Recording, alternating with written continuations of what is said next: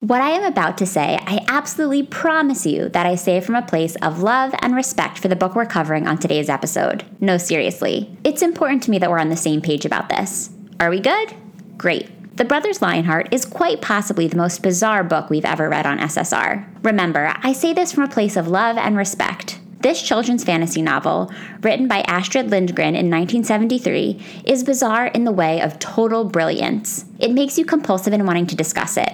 It raises so many questions.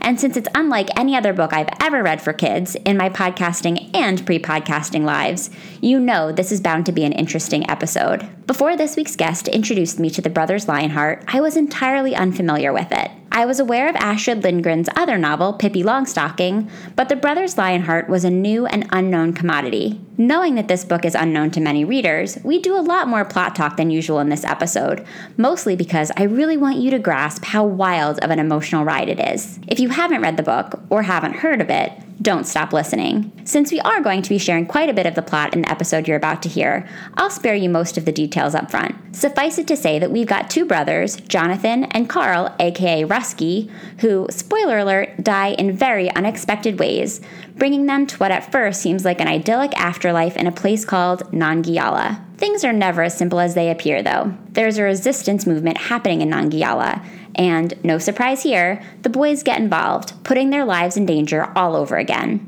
It's kind of like the show The Good Place, in that there seem to be a slew of places you can spend eternity after your time here on Earth is finished. Some are good and some are bad, and in some, apparently, you can be killed all over again. All of this, my friends, again, in a novel for children. The Brothers Lionheart really is a special type of literary gem, and I'm so happy that this week's guest, Amy Ignatow, put it on my radar. Amy is the author and illustrator of the Popularity Papers series and The Mighty Odds, the first book in the Odds series. The first book in the Popularity Papers series was selected as a top 10 title for 2011 by the American Library Association's Rainbow Project, was a 2010 Gold Award winner by the National Parenting Publications Association, and was selected by the Chicago Public Library as one of the 2011 Best of the Best books. Amy lives in Philadelphia with her family, 8 fish, and a cat named Dr. Josephine Frimplepants. Amy's latest book, Revenge of the Sith, which is the 7th title in the Star Wars Jedi Academy series, was published earlier this year. Follow Amy on Twitter at Amy Ignatow.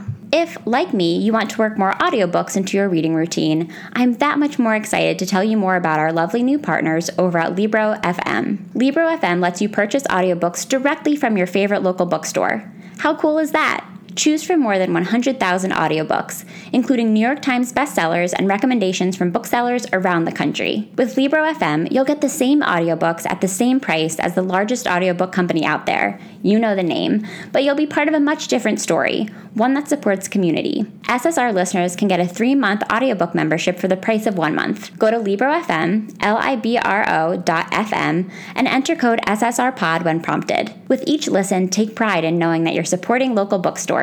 I personally love supporting my favorite Brooklyn indie, Books Are Magic, when I buy audiobooks there. Pal around with us on social media by following us on Instagram and Twitter at SSRPod and by searching the SSR Podcast on Facebook. Fans of the show often ask me what they can do to support the pod. If you're already following us on social, sharing that you're listening by tagging and posting about SSR is really helpful. You can also give us a 5-star rating or review on Apple Podcasts to help us maintain a spot in the rankings there. You can also become a Patreon sponsor over at www.patreon.com/SSRpodcast. There are some pretty awesome perks up for grabs. Thanks so much to the Patreon community out there listening. Your monthly contributions go a long way. Now let's go to the show. Welcome to the SSR Podcast. You may recognize SSR as an elementary school era abbreviation for Silent Sustained Reading, but if you don't, that's okay. What it stands for here is Shit She Read. Each week, we'll crack the binding on an old school read written for kids or teens and talk about it from a kind of grown-up perspective. We'll obsess over heartthrobs, relive the frustrations of middle school, and say an occasional WTF to a beloved author. If we haven't met yet, I'm your host, Allie Hoff-Kosick, freelance writer, lifelong bookworm, and lover of anything covered in rainbow sprinkles. So find your favorite reading spot and a glass of wine. We're about to revisit some literary throwbacks right here on the SSR Podcast.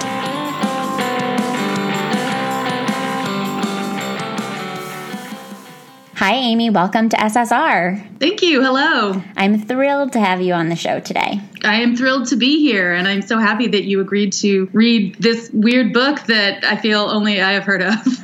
When your rep emailed me with this suggestion, I was like, first of all, I looked on Amazon, and initially the only buying options were like used from the 80s that I would have had to purchase from these like random sellers. And eventually I did find that there's like a standard issue paperback copy that Oxford University Press publishes. So I was able to get it more easily than I thought I would initially. So that's good news. Listeners, if you want to pick up a copy of this book, I'll make sure you have a link in the show notes because it's fascinating. But to be honest, I had literally, and I say that very earnestly, I'd never heard of this book, although it is by an author that I've heard of. Listeners, the book is The Brothers Lionheart, and it is by Astrid Lindgren, who is probably more familiar to most people as the author and creator of Pippi Longstocking. So Amy, I need to know, like, why this book? How did you come upon it? What was your experience reading it? And I say it all in this tone because it's a wacky book. Like, as I was reading it, I kept looking up at my husband and I was like, what? It was great though. Like, I couldn't stop reading it. I flew through it, but at the same time, I was like, I have a lot of feelings about it. I know. It is a book that gives the feelings like pretty easily. So I should start by saying that my mother introduced me to this book, and my mother is not American. Oh, so I think that's I think that and it's very funny because she didn't introduce me to a lot of literature, but this was one that we were at the library when I was a kid, and she was like, you need to read this book. So I think it must have come out, I guess, when she was a teenager or a kid, or so she had familiarity with it, or she certainly had familiarity with Astrid Lindgren. Yeah, it was published in 1973. I don't know if that's helpful. Right, in sort of placing it in her. But is that world. 1973 in America? I think it's 1973 in Sweden because the review that I found from the New York Times was from 1976. So I'm wondering if maybe it started, publication in Europe in 73 and then made its way over here a few years later. Then maybe she, I'll ask, but maybe she just knew Astrid Lindgren and was like, okay, you're going to read this one and you're going to read, Ronia the Robber's Daughter is the other one that I almost suggested for this one, which I strongly recommend as well. So I took it, we took it out of the library and I read it over and over and over again. And I just kept taking it out of the library. Like every time I went to the library, I'm like, I'm going to take this one out again amongst other, other books. I'm going to take out The Brothers Lionheart and Sweet Valley High. So, That's some serious contrast, Amy. I don't know even if that explains my own writing, but I do like a wide range. And it was always surprising to me that no one else had heard of this book. And I am certain there is a copy of The Brothers Lionheart. I'm not certain, but I hope there still is a copy of The Brothers Lionheart in the Huntington Public Library on Long Island. And you can just look at like the little card and it probably just says like my name repeatedly, like took it out.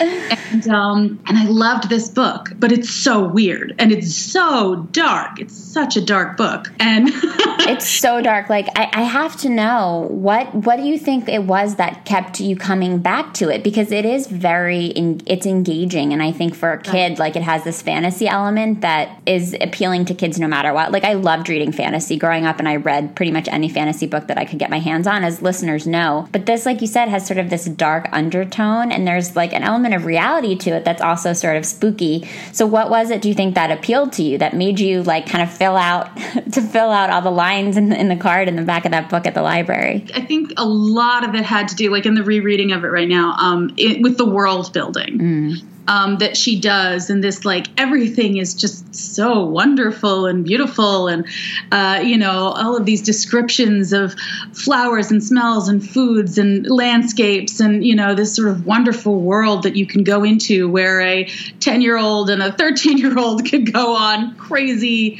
adventures that are absolutely scary. And the thing that Astrid Lindgren does, which is a thing that I try to do in my own books, I don't know if as successfully, I don't know, to just give these kids like an opportunity to have these adventures and to like really get into it and to like be capable. And I think that this is a story about how one kid is totally capable and the other kid has nothing but self-doubt and then proves himself to be capable. And I think as a kid, you can see yourself in the narrator so I don't know which translation you read.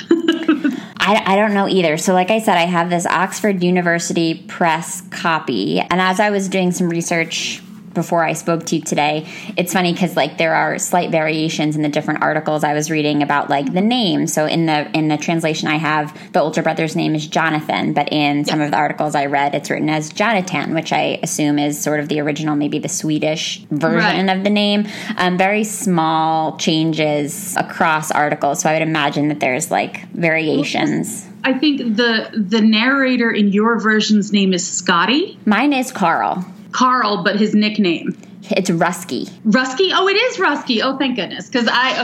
So then what happened is many years later, I was thinking about how much I loved this book. And I was like, I should just find this book online and I should buy this book. I am an adult with money and I can do that. And so I ordered it online and it came to me, and the illustrations, which I believe are the one in your hand, totally different. Right. And I was like, okay, these are not the illustrations I love, but all right, I can handle that. And I read it, and they actually, in the version I read, they changed the main character's nickname to Scotty to make it make more sense. So this is deep in the weeds, but like in the version I have, his name is Carl, right? The little brother, the narrator, but he's called Rusky because he likes rusks. Right. I don't know what a rusk is. I actually discovered what a rusk is because I didn't know either, and I was like, I have to know this before I. It's like the crusts of toasts, which is such like a random thing to be named after. But he likes the crust of like Swedish toast, and in Sweden they call those rusks. Okay. Wow. I thought it was something else in my mind, and I thought it was like this Dutch thing that we used to have called beschout, which, it's not. According to my research, it's the equivalent of calling your little brother crusty, basically. Ew. But he liked it. And so in this translation, they were like, he calls me Scotty, which is short for biscotti, which is a cookie I like. And I'm like, no, that's not your name. Like, this is appalling. And I had this, and I was so disappointed, because I'd read it so many times, that my husband, being an excellent human being, found the version I love and and ordered it online. Nice. He's a keeper, and so that is the version I have. And I'm gonna show you, like, the illustrations are bananas good. The illustrations are super detailed. Yeah, it's beautiful. Maybe I'll try to post some photos from my copy in the show notes so that listeners can take a look at them if you haven't by chance read the Brothers Lionheart. The illustrations are really detailed. I don't know that mine are quite as intense as yours. And send them to you because they're beautifully done, and I'm trained as an illustrator, and so I just have this deep appreciation, for them. I mean, we're sort of jumping around, but like Katla, the illustration of Katla, when I was a kid, I looked at it and I was like, well, this is terrifying and I love it. And, oh, she's a dragon, but she's not pretty. She's awful looking. And I'm, not like beautifully terrifying, just stone cold, gross, terrifying. And so I got it. I got why people were, afraid of her also because she's murderous. Did the illustrations in your book have nudity in them by any chance? No. Okay. I have nudity. Not to be totally immature. No. But there are penises in my book. What? There are like. Now read your book. Let me see if I can. I have like here's Jonathan holding a rose while wearing a very snazzy turtleneck. Like, that's not. Oh, wow. That's okay. Listeners, I'm looking at this very beautiful line drawing. Yeah. That's not what I have. No, I have Jonathan and Rusky's penises. Oh, wow. I obviously flagged that. Yeah, it's when they're in... Oh, here, I'll show you. Listeners, sorry for all the rustling paper, but this is... I just have to show Amy. Can you see? Oh. Hey. Yeah. No, they're not Jewish. No, they are not. And they're in the water. I guess they're like bathing, but that surprised me. That was like a flag for me. As you can see, I wrote at the top of the page... Penises. Because I have not seen this in a kid's book, and I've now read upwards of 50 middle grade and YA books in the space of the last year, and this is the first time that I have seen genitalia in the drawings of a book. I hate to read a penis book. I don't apologize. I think more kids should know that penises are a thing, and it's not a big deal. Right. We all have bodies, and those bodies are sometimes naked, and we just need to like learn to be comfortable with that. As I am, I had to note that because this is a first for SSR. Yeah. Oh, yay. Making history. So I also, and I want to set up the plot a little bit. I don't always do this, but because I think that this is a book that not so many listeners are familiar with, let's do like a quick setup for people because it's a fascinating premise. The idea here is that there's these two brothers, and the younger brother is named Carl, aka Rusky. He's 10 years old when we meet him. There's the older brother, Jonathan. Right. Krusty and Jonathan. And Rusky is, like you said, he has a lot of self-doubt. He's smaller. He seems to have been born with just like maybe some inherent like illnesses. He's not doing very well. He has sort of this unnamed pulmonary disease. I read online that, we're meant to believe it's probably tuberculosis given the time period that we're assuming that this all goes down in. And Jonathan is like the golden boy. Like, not only is he good looking, but he's nice. He's smart. He just has it all going for him. And I have to say that I appreciated the fact that like, just because he was good looking didn't mean that he was an asshole, because I do find that sometimes in kids' books, it's like there's the brother or the sibling who's like not as good looking and not as cool, but who's super nice and super smart. But in this book, these brothers both have a lot going for them. We don't have the contrast of like the asshole brother and the nice brother. They're both really sweet. I think I loved that as a kid, and I certainly appreciate it as an adult, where this older brother it's stressed over and over again how kind he is and how he uses his gifts to give to others, and how, he knows that his brother is literally deathly ill, and he just does everything he possibly can to make him feel better, to make him comfortable, to keep him entertained, to, be there for him. And you're just like, oh, this kid, like, oh my God, he's good at school, and he builds things, and he's kind, and he takes care of his single mom, and he helps this kid, and he's ultimately incredibly self-sacrificing, and he's magical basically, but it's okay because he's so sweet. He's such a nice boy. We love Jonathan. Like, okay, I accept it. Jonathan's great. And I couldn't hate him, even though he was perfect, and I definitely would have been resentful of him in real life. Yeah. Well, in real life, I'd be like, who are you? Like, what? Are you going to kill me? You're too perfect. As I believe of everyone who I think is too perfect, they're probably going to murder. But no, he doesn't. He's moral. He's very, and he's thoughtful. And Rusky just worships him, and he doesn't. He never takes advantage of that worship. He never takes it for granted. He worships his goofy little brother right back, and is so happy when his brother does well. And I think, wouldn't we love to have someone like that in our lives? Yeah, this is like the ideal sibling that you would want to have. Somebody who's like your cheerleader, but also has something to teach. He strikes this really nice balance of being like aspirational for Rusky, but also really relatable.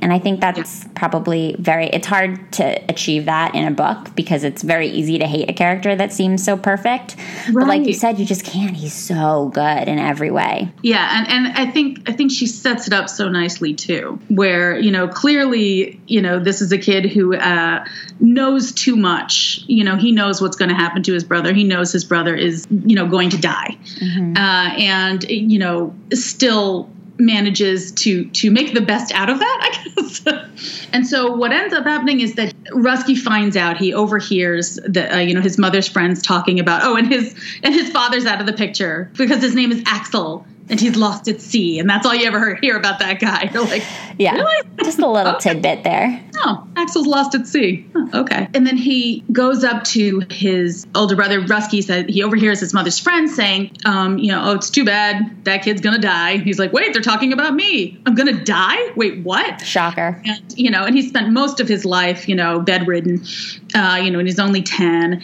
And he says to Jonathan, like, I heard this thing, I'm going to die. And Jonathan's like, well, it's true. And then he just, it's all very sad. And he's like, I'm very afraid. And his brother's like, don't worry, you're going to go to this other place. And I have read this book for 30 years, and I'm just going to, do you know the pronunciation of this place? No, I was going to see if you could just do it first. I'll do it. I made you read this book. Somebody has to do it first, and then I'll try. You try first, and then I'll go next. Was it Nangiyala? Oh, that's way better than I could. What did you say? I was going to say like Nanjigala, but you sounded way more elegant saying it. let's I'm sure like some Swedish person would be like, what's wrong with you? I don't know. That sounded German, but it works. It's fine. Sure. Okay, wait, say it one more time because I want to hear it in your elegant tone, and also I'm going to try to say it the same way so that we can be consistent. Nangiala. Nangiala. Okay, yeah, that's way better than the way that I said it. So yeah, Jonathan knows about Nangiala. Yes. So magically, it's never really explained how he knows about this, but he's like, look, it's going to be great. We're going to go to this land of campfires and sagas. And like, he's clearly, they're city kids. They do not go camping. They do not, have this sort of magical outdoor existence, beyond the confines of their, city blocks. And they're poor. And that's made pretty clear. Like they live in a 2-room apartment, with their mom. They sleep in the kitchen. Yeah, they sleep in the kitchen. The mom has to make money as like a freelance dressmaker because Axel was lost at sea. And so then he goes, don't worry. And then you're going to go there and you're going to live in this, wonderful farmhouse, and you're going to ride horses and catch fish. And in a couple of days, because time is different there than it is here, and it's like a land beyond the stars. It's very poetic. I'm going to be there. And then we're gonna high five, and it's gonna be great. And we're gonna have adventures together. And then Jonathan says this thing which just absolutely destroys me. He's just like, and it'll only feel like a couple of days to you, but I'm gonna have to live 90 years without you in my life. And I'm like, oh my God, bro, yeah. Like it hits you. Their relationship, they're just like so devoted to each other. That was the word that kept coming up for me. There was just this like intense devotion. And the way I read it is sort of like they have this father, Axel, who we've talked about, who's disappeared. And their mother, maybe you have to believe, is like not home very much because she's out trying to make money. So it's like the two of them who are in life together. And they just are very reliant on each other for all kinds of things. Yeah. And you always have Rusky being like, well, what can I give to my brother? He's perfect in every way. And the brother's like, I don't need anything from you. You just have to, be my brother. I love you. Yeah. Unconditionally. And so there's the fire. And then this, okay, I also have to say, listeners, this was on page 9 that this happens. Yeah, this story that we're about to tell, it's tragic basically right off the bat. And this fire scene really fucked with my head. Oh yeah, no. Chapter 1, Rusky learns he's going to die. Chapter 2, Jonathan dies. In a fire, trying to save his little brother. Successfully saving his dying younger brother. The fire rips through their apartment building. And I thought she did a nice job of explaining how it happened by making it a newspaper report, where the newspaper reporter had a lot of flourishes. Yeah, I was like, I don't think I learned this in Journalism 101, but that's fine. Maybe things were different in Sweden when this was written. I mean, it's a beautiful piece, really, just not particularly newsy.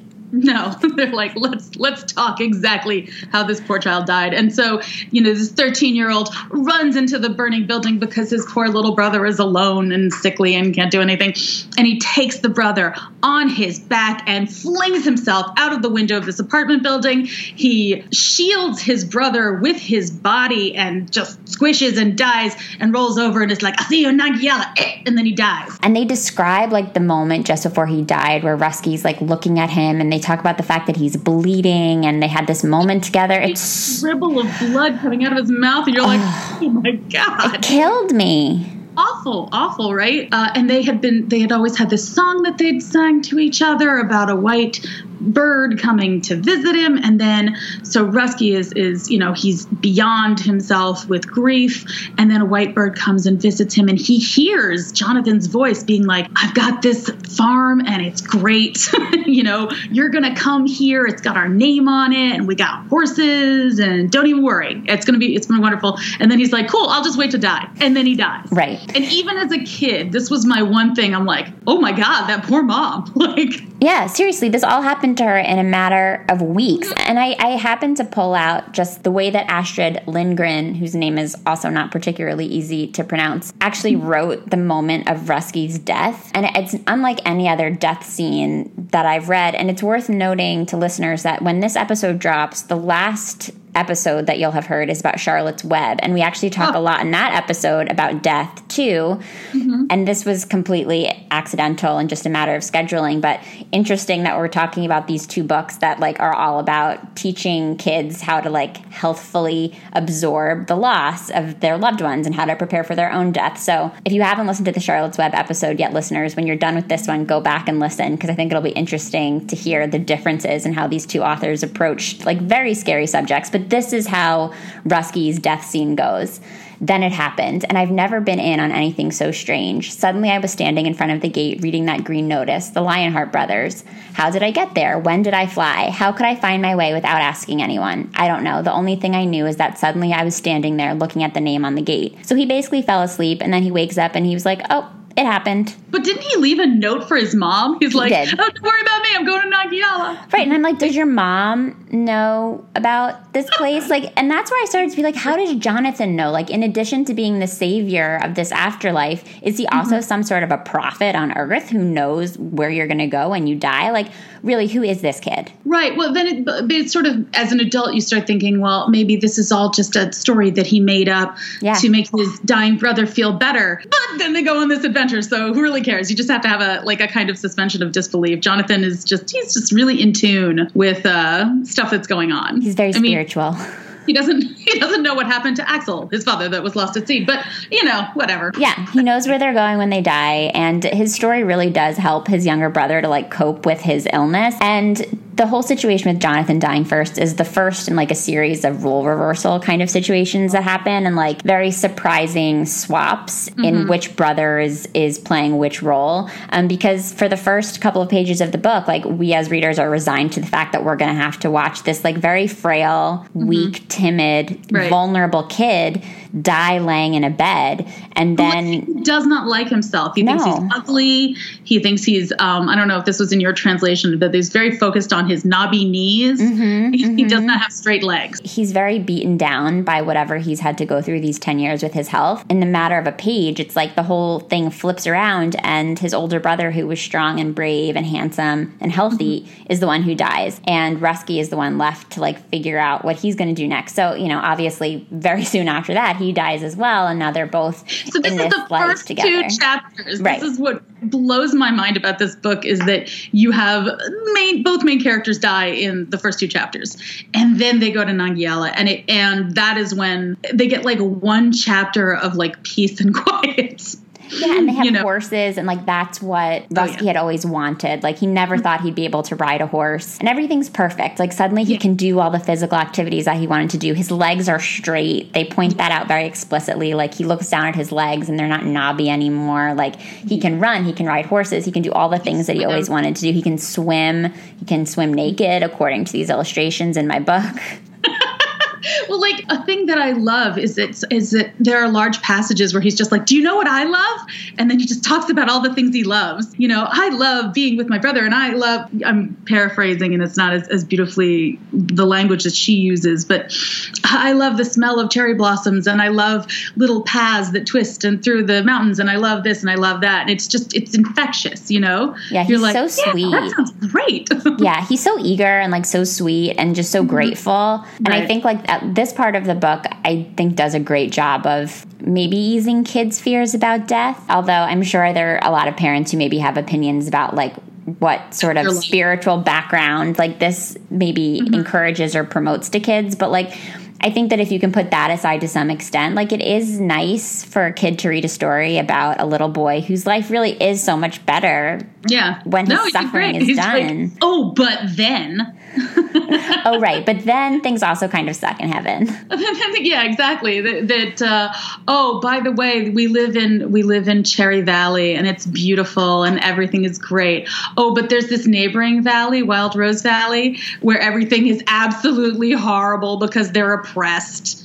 So because we're great people, we're going to go help them. That to me is, if I really think it's so influential, like, okay, we have this wonderful life here and we could just stay here and be fine. but that's not okay when our neighbors are suffering so much because of a terrible oppressor who has come down from the mountains with his secret weapon and built a great big wall.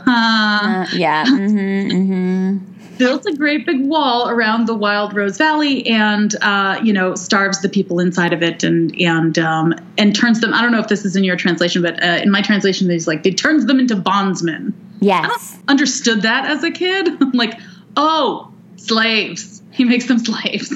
Yeah, I had a lot of feelings about the wall in general, just because it really strikes a chord in 2019, I would say.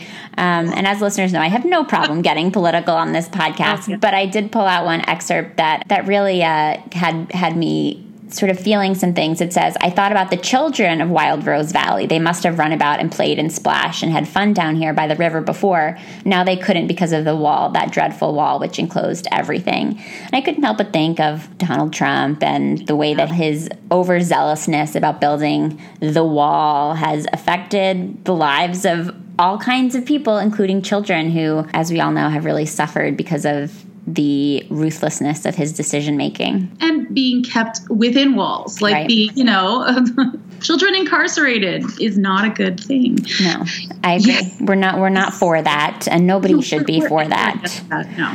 We're against that here in the SSR podcast world. I'm with you. No children in cages. Anti. And that is why Jonathan has to go and help them out.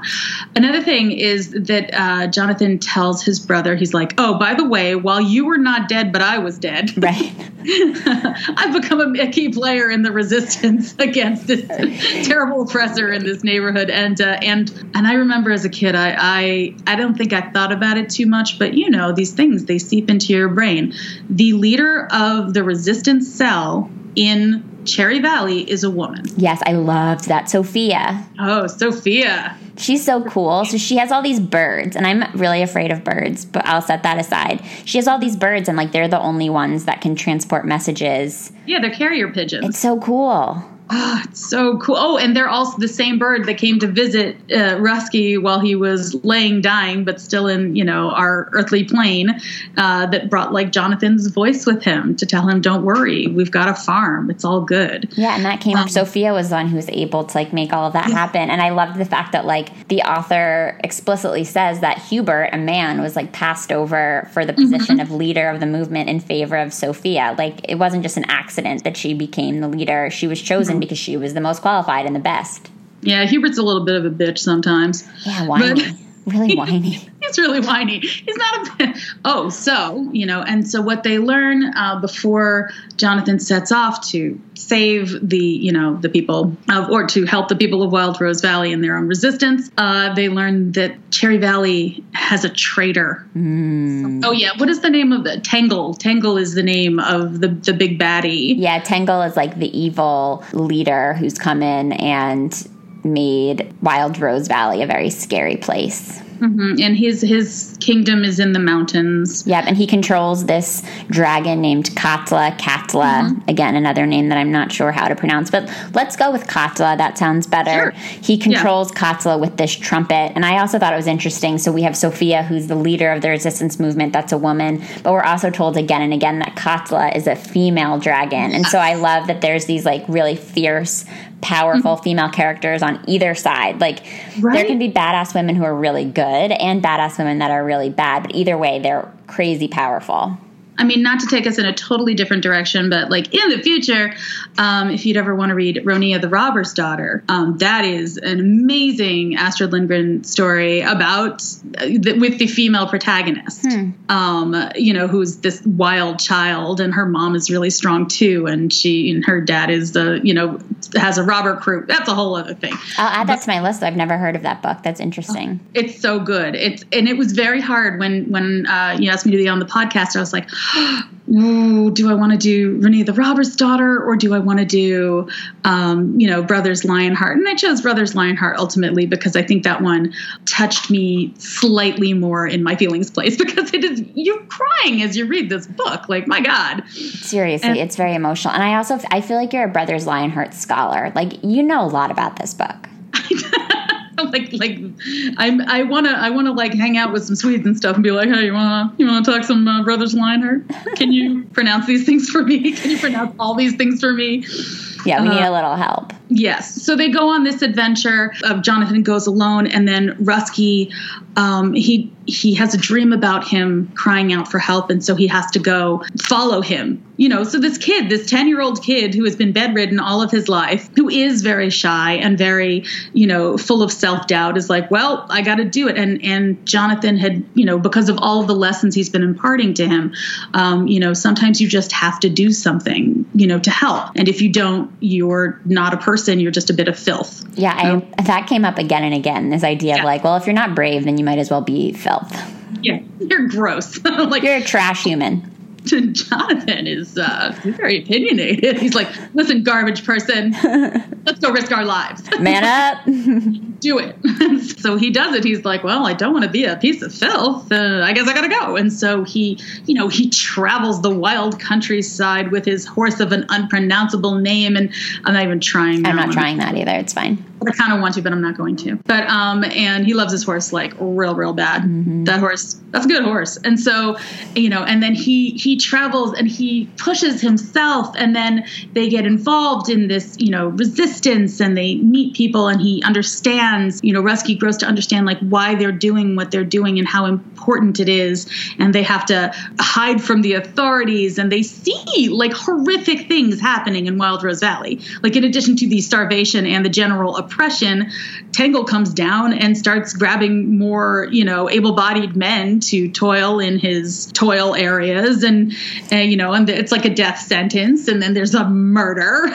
He sees some things for sure.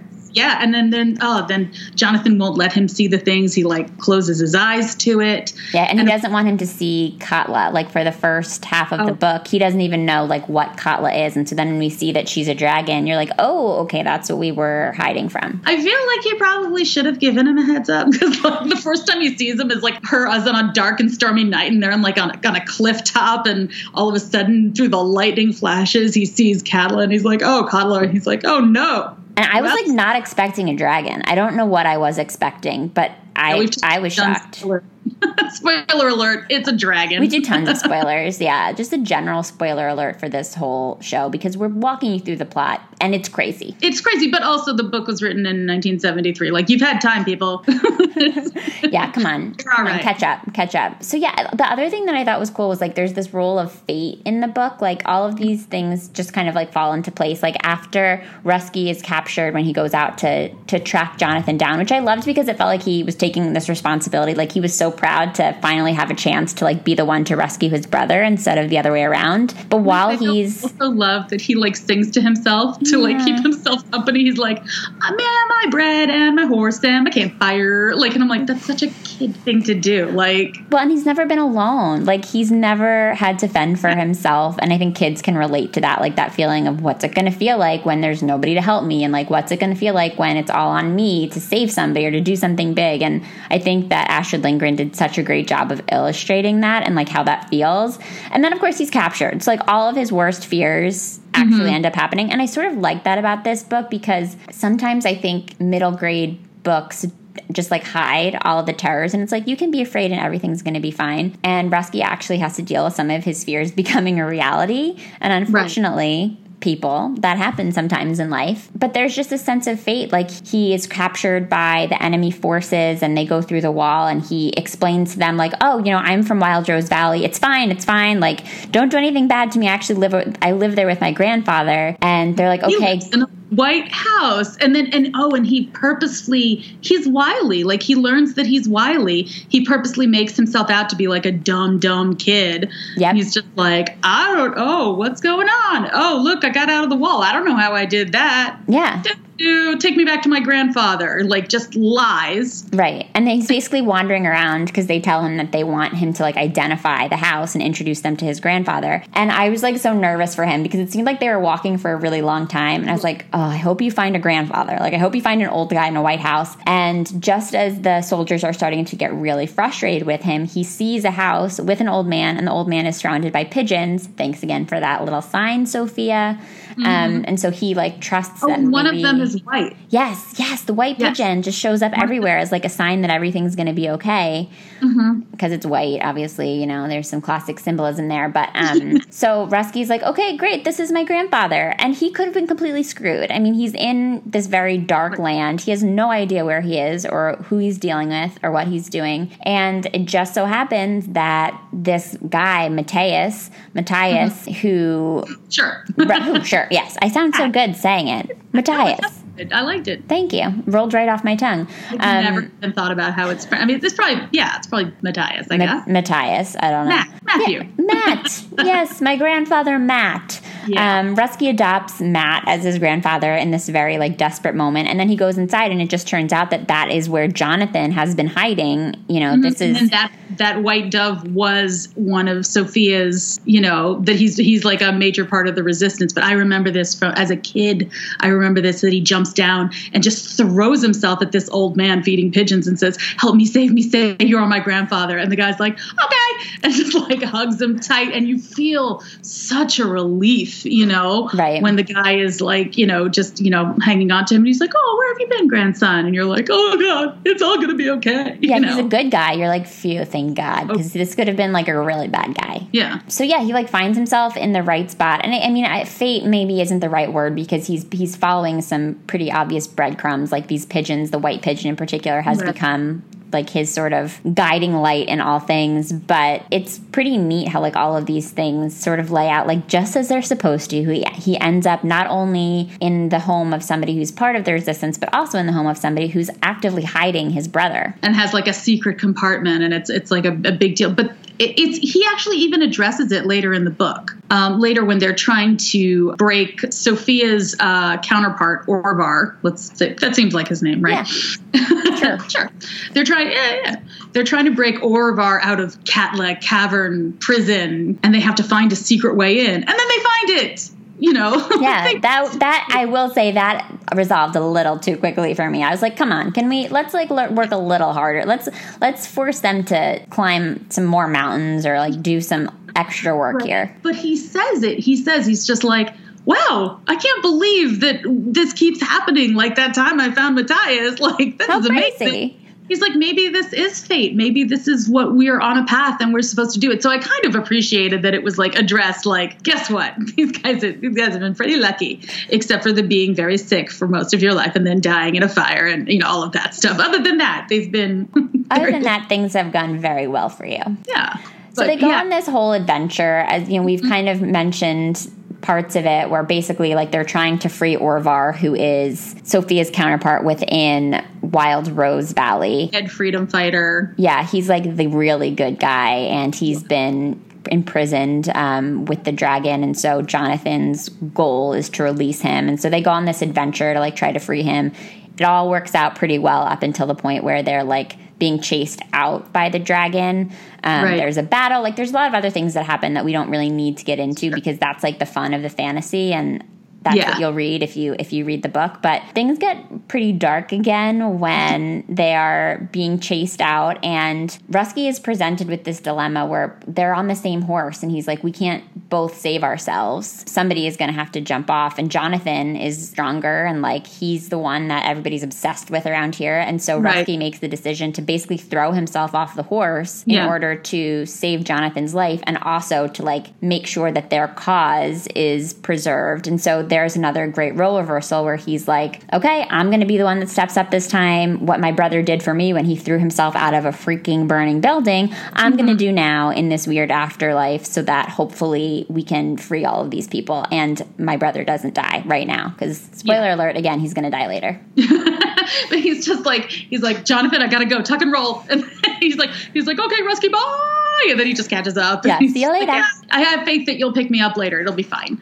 You know, oh gosh. And then the descriptions that she uses, like, and they were blood-stained and dirty and starving and terrified. And you're like, this is a lot. This is a lot to deal with. Yeah, they weren't looking so good at that time. It was pretty dark. They are reunited. And then things get worse. Like, I keep thinking, oh, everything's going to go back to normal. And they're going to be in heaven again. Or, you know, sort of whatever you call heaven, whatever that construction is for you in the afterlife, if you have an afterlife in your spiritual belief. They're victorious against Tangle, but like at a huge cost. Like all of these characters pick it, you know? Yeah, everybody, Matthias, Matt dies, all of the good guys die. And at first you're like, okay, great, Jonathan and Rusky both made it through, and this is really sad and dark. I guess there's something about Katla's flame that if it hits you, it paralyzes you and ultimately will lead to your death. And of course there's like this... You get fried. Right, or you die. Have a horrible slow death. Right. And there's sort of this convenient twist on it where it's like, it doesn't happen right away. Like, it sets in later because it seems like things are fine. Jonathan and Rusky have gotten away. Rusky's so happy. He's like, great, we did it. How cool are we? I helped. I was with you. Like, I contributed. How cool am I? And then Jonathan's like, yeah, except that I actually got burned. And that means that momentarily I'm never going to be able to move my legs again and I'm probably going to die. And obviously there's that device where it's like, it didn't happen right away, but it's going to happen any minute now. The horses, our beloved horses that you thought were sleeping, they're dead. They're over there. They're dead. Just so you know, we're in the middle of nowhere. Right. They're screwed. They're screwed. And now Jonathan, the stronger of the two brothers, is paralyzed and headed for death. And this is where things get super weird and really dark because they're going to die again. Like, they're going to die in the afterlife. And I think this is where it's, like, super divergent from other books or other, like, tales of the afterlife. Like, I don't think I've ever read a book about an afterlife where it's like, okay, you can be here, but you're still in danger. And for the first half of this book, when they were going into all these dangerous circumstances, I was like, oh, it's going to be fine because they're untouchable. Like, maybe they'll get a scratch, but they're going to heal because they're already in the afterlife. So, like, cool that you're doing all these adventures to keep things interesting, but like nothing really bad is going to happen. There's no high stakes. But no, you can actually die in the afterlife. And there's a second sort of like stage that you can go to if you die in this afterlife. And I'll try to pronounce this one first. I think I have to look at the words because it's, That's what I'm doing right now. All right, I'll try this one first since you tried the other one first. How about Nangiyama? Oh, I always said Nangilima. Nangilima. Again, you sound so much better. Let's do yours, Nangilima. We're going to find out. You're going to have a listener who's like from Northern Europe and being like, what is wrong with you people? Listen here. Send me a DM. Email me at hellossrpod@gmail.com. Maybe send me like the phonetic pronunciation. That would be really helpful. I'll follow up with you on that, Amy. Yeah, he said, well, don't worry. If we die here, we'll go to Nangilima. And that's like here, but it's better because there's no dragon to murder us. Maybe there's like fewer adventures, but I'm like, where does it stop, really, Jonathan? Like, when do we just get to chill? Also, like, this is something that always a little bit bothered me is that, so they're off on their adventures and they're, doing these death-defying things, and then it ends, well, we'll talk about that in a bit, but then, like, what happens? The mother's just like, she's lived her life and she shows up at their farm and they're not there, and she's like, wait, oh, now I have to die again to reunite with them. Yeah, and she really gets the shit end of the stick. Where's Axel? We have no idea where he's going to go. I don't trust this Lost at Sea story because he never shows up. And that's another thing. Like, there's no one in Nangiala that ever mentions, like, oh, remember that place where we used to live? We're in the city that was, before we died and then came here? No. Right. They're just from there. Right. Remember Earth. Remember when we died? Nope. Just the brothers Lionheart. Just them. Yeah. They're the only ones who came from this other place. Yeah, that's true. Forgot. Yeah, I know. It almost seems like everybody else has been there all along. It almost made me think of, I don't know if you've ever watched The Good Place. Oh, have I? Yes. There's something about this book that reminded me of that, where it's like you have all of these different worlds that you can live in, and it's, it's not exactly the same, but the sense that like there's not a single place that you go when you die, and there's not a single place that you go if you're good, or a single place if you're bad. Like there's these different variations of where you can end up. And like a very weird neighborhood that they've ended up in. Exactly. And like in the original Good Place, in the first season of the show, it's like you find out later on that all of the other people that populate this neighborhood that Kristen Bell's character has found herself in, they're all kind of like working for the devil. And so I'm like, okay, are all these other characters like Sophia and Hubert, like, are they working for a greater power? It's really interesting to think about. There was something that like Jonathan was like keyed into that, and he's like, all right, I'll go there. I'll go there when I die. I'm taking my brother with me. Cool. That sounds good. This thing. Yeah, I'll be a knight. Like at one point they look up at the stars and it's a totally different set of constellations because they're not on Earth. Mm-hmm. And then so his brother's like, oh, I'm looking for the Earth star. And Jonathan's like, oh, you can't see it from here. Like, what is happening? He's all knowing. Yeah, the final, of course, where Rusky is given this sort of choice, like, you can either hang out here with your dead horses and your paralyzed brother, or you could jump off this cliff and you'll all go to this new place. Like, leap of faith. What do you want to do? And he's like, all right, let's do it. He does exactly the same thing that his brother, and spoiler alert, obviously, but that his brother did for him, because his brother can't walk anymore. The line that I pulled out was, but it was not we who had to jump. It was I who was the one to do it. It was difficult to get to Nangalima, Jonathan had said, and now I knew why. How would I dare? How could I ever dare? Well, if you don't dare now, I thought, then you're a little bit of filth, and you'll never be anything else but a little bit of filth. So we come back to that, like, trash human thing, which kind of bothers me, but, whatever. It's 1973. Yeah, they're very much into the hero story. Right. There's not a lot of room for, you're either a hero or you're a garbage person. Like, that's all you get. But you keep seeing these heroes again and again in the book. I know that when I was a kid, one of the most affecting scenes, which, like, as an author, I now can imagine Astrid Lindgren's like, oh, I'm going to write this. It's going to make people cry. This is good. I'm doing a good thing. Maybe she wasn't as egotistical as I am when she writes, but where this woman, her husband is taken away to be a bondsman, and he's just like, nah, screw you all. I hate you. And I spit on you. Blah. And, like, flips the bird to Tangle. And Tangle's like, well, I'm going to kill you now. And so he gets murdered in front of everybody. Rusky doesn't see it because Jonathan sort of protects him from it, but he hears the whole thing, and it's a nightmare. Yeah. Again, children's book. And then later they see this woman, and she's sitting in front of her house, and she's just cutting off her hair. Yeah. She has long hair, and she's cutting them off. And they're like, oh, what are you doing with your hair? And she's like, bowstrings. And you're like, oh my God. Yeah, she's gonna do something with those bowstrings too, or at least you hope she's going to. Go on a murder spree, and more power to her, because Tangle's terrible, and so are all of his people. Yeah. So, yeah. They're just sort of in this, like, unwinnable world. It's interesting because I guess, like, little kids, and I don't want to stereotype, but I think this is, for little boys, there is this, like, drive to, like, be a knight and to, like, vanquish your enemies, and I think that this book is definitely written with that in mind, and it's like, maybe there is a little part of the afterlife that gives you the chance to be the hero.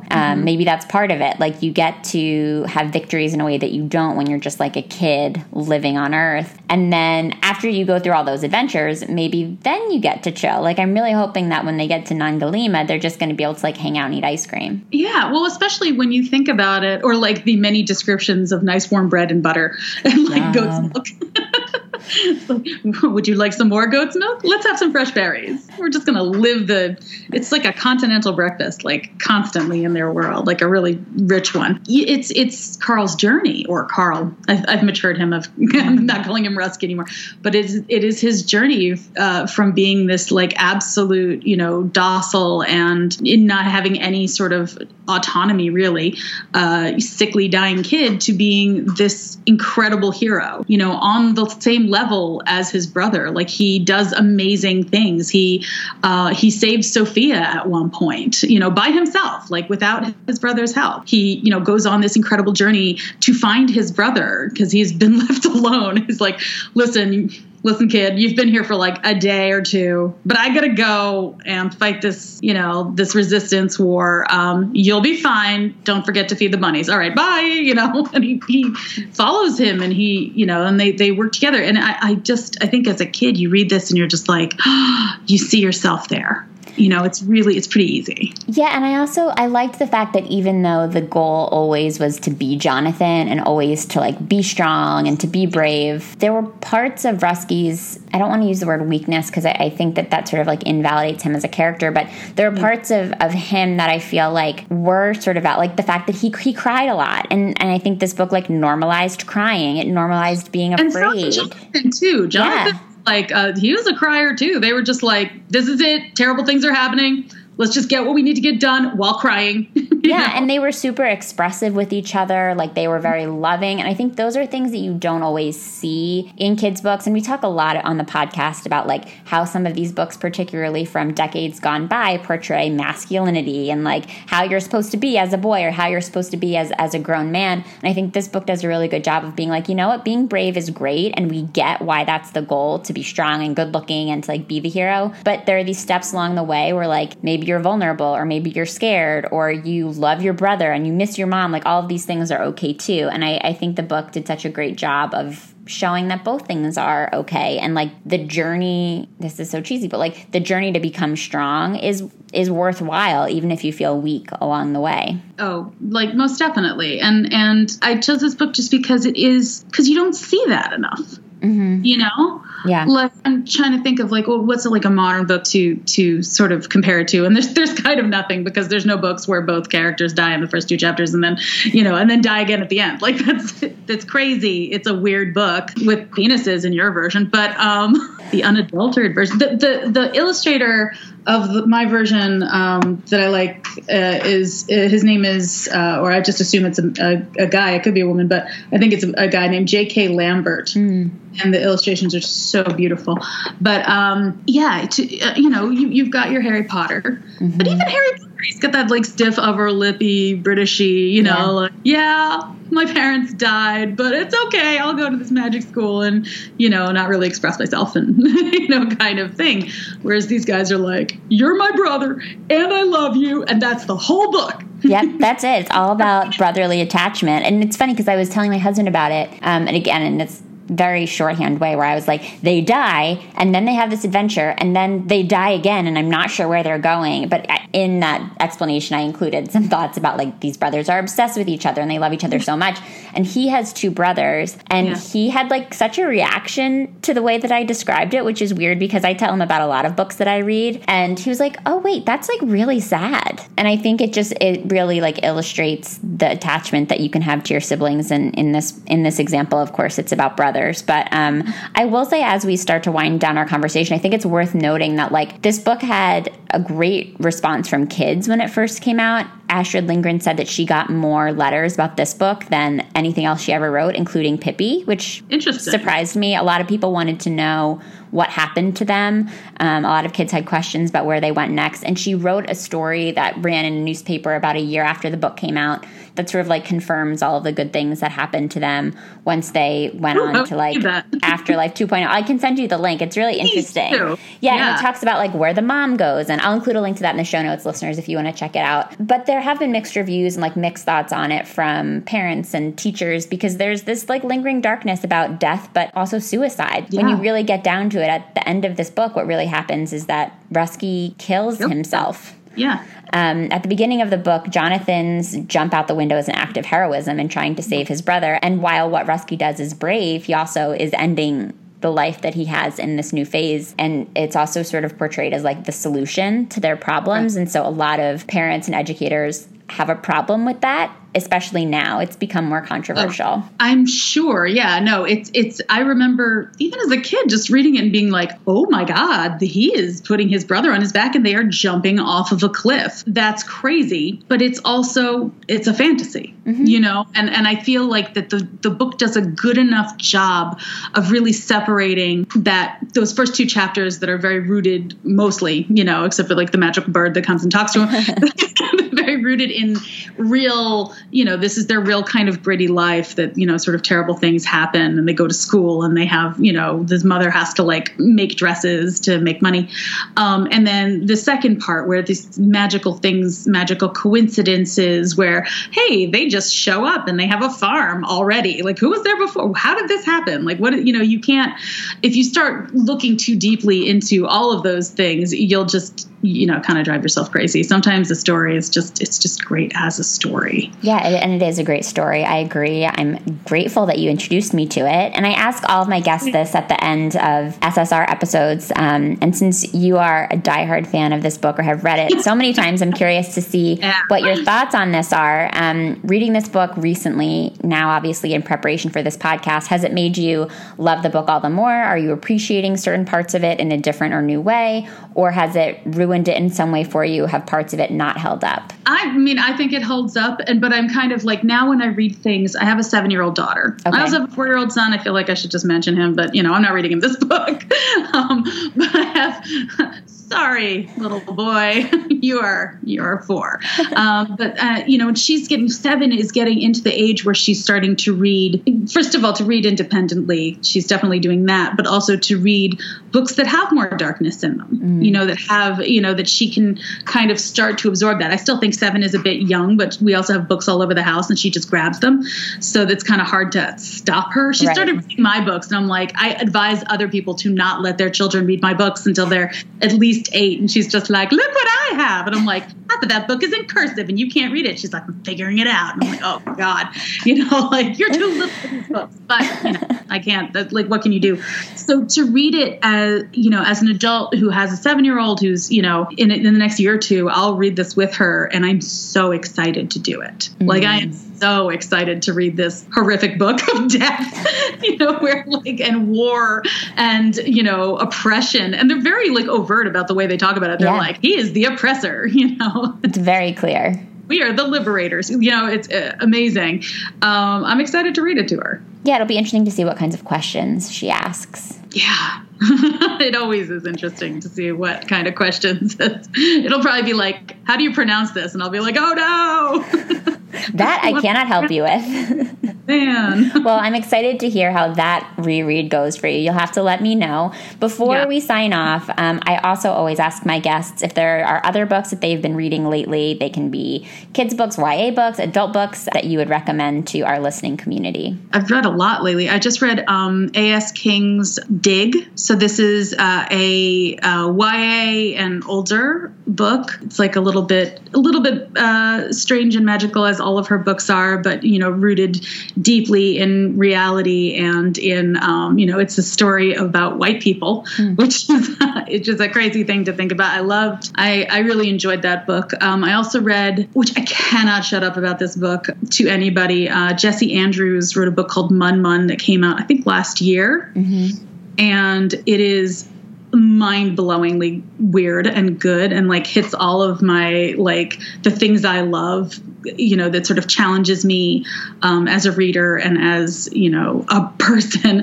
And it's about sort of I don't want to say dystopian because it's not really true. It's sort of an alternate reality where instead of race, people have socioeconomic sizes. So if you're very poor, you're known as a little poor and you're the size of a rat or a squirrel. But if you somehow manage to make more money, then you get bigger. And so the multi-gajillionaires are the size of a skyscraper and need to spend all this money getting taken care of because it costs a lot to dress them and build things for them. And of course, they can't even hear the tiny people, and the tiny people can have a hard time getting bigger because, making money because they can't even get into the school because the school is up a set of stairs, things like that. And in Mun Mun, it is mind-blowingly good. So those are two of the things I've read recently. I've also read a lot of Dogman because, again, I have a child. So it's very cute. Well, I'll include links to your recommendations in the show notes for those episodes for anybody who wants to check those out. I'll include a link to the Brothers Lionheart, the version that you're not going to have to buy from a third-party seller because this one will actually come and in a reasonable period of time. And, of course, I will include links to all of Amy's books, including her new book, Jedi Academy Revenge of the Sith. Everybody go take a look at that also. From the Brothers Lionheart. Well, we're just seeing your journey from a kid reader to an adult writer. That's all. Yeah. Well, thank you so much for taking the time to talk with me. Thank you for introducing me to this book. This was really fun. Thank you for having me. Thank you. Bye, Amy.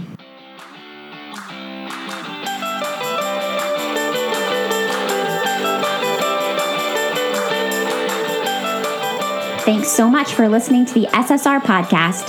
Check out our website at www.ssrpodcast.com for show notes and other information. And be sure to connect with us on social media for updates on upcoming episodes, behind-the-scenes inside scoop, and some good old-fashioned book talk.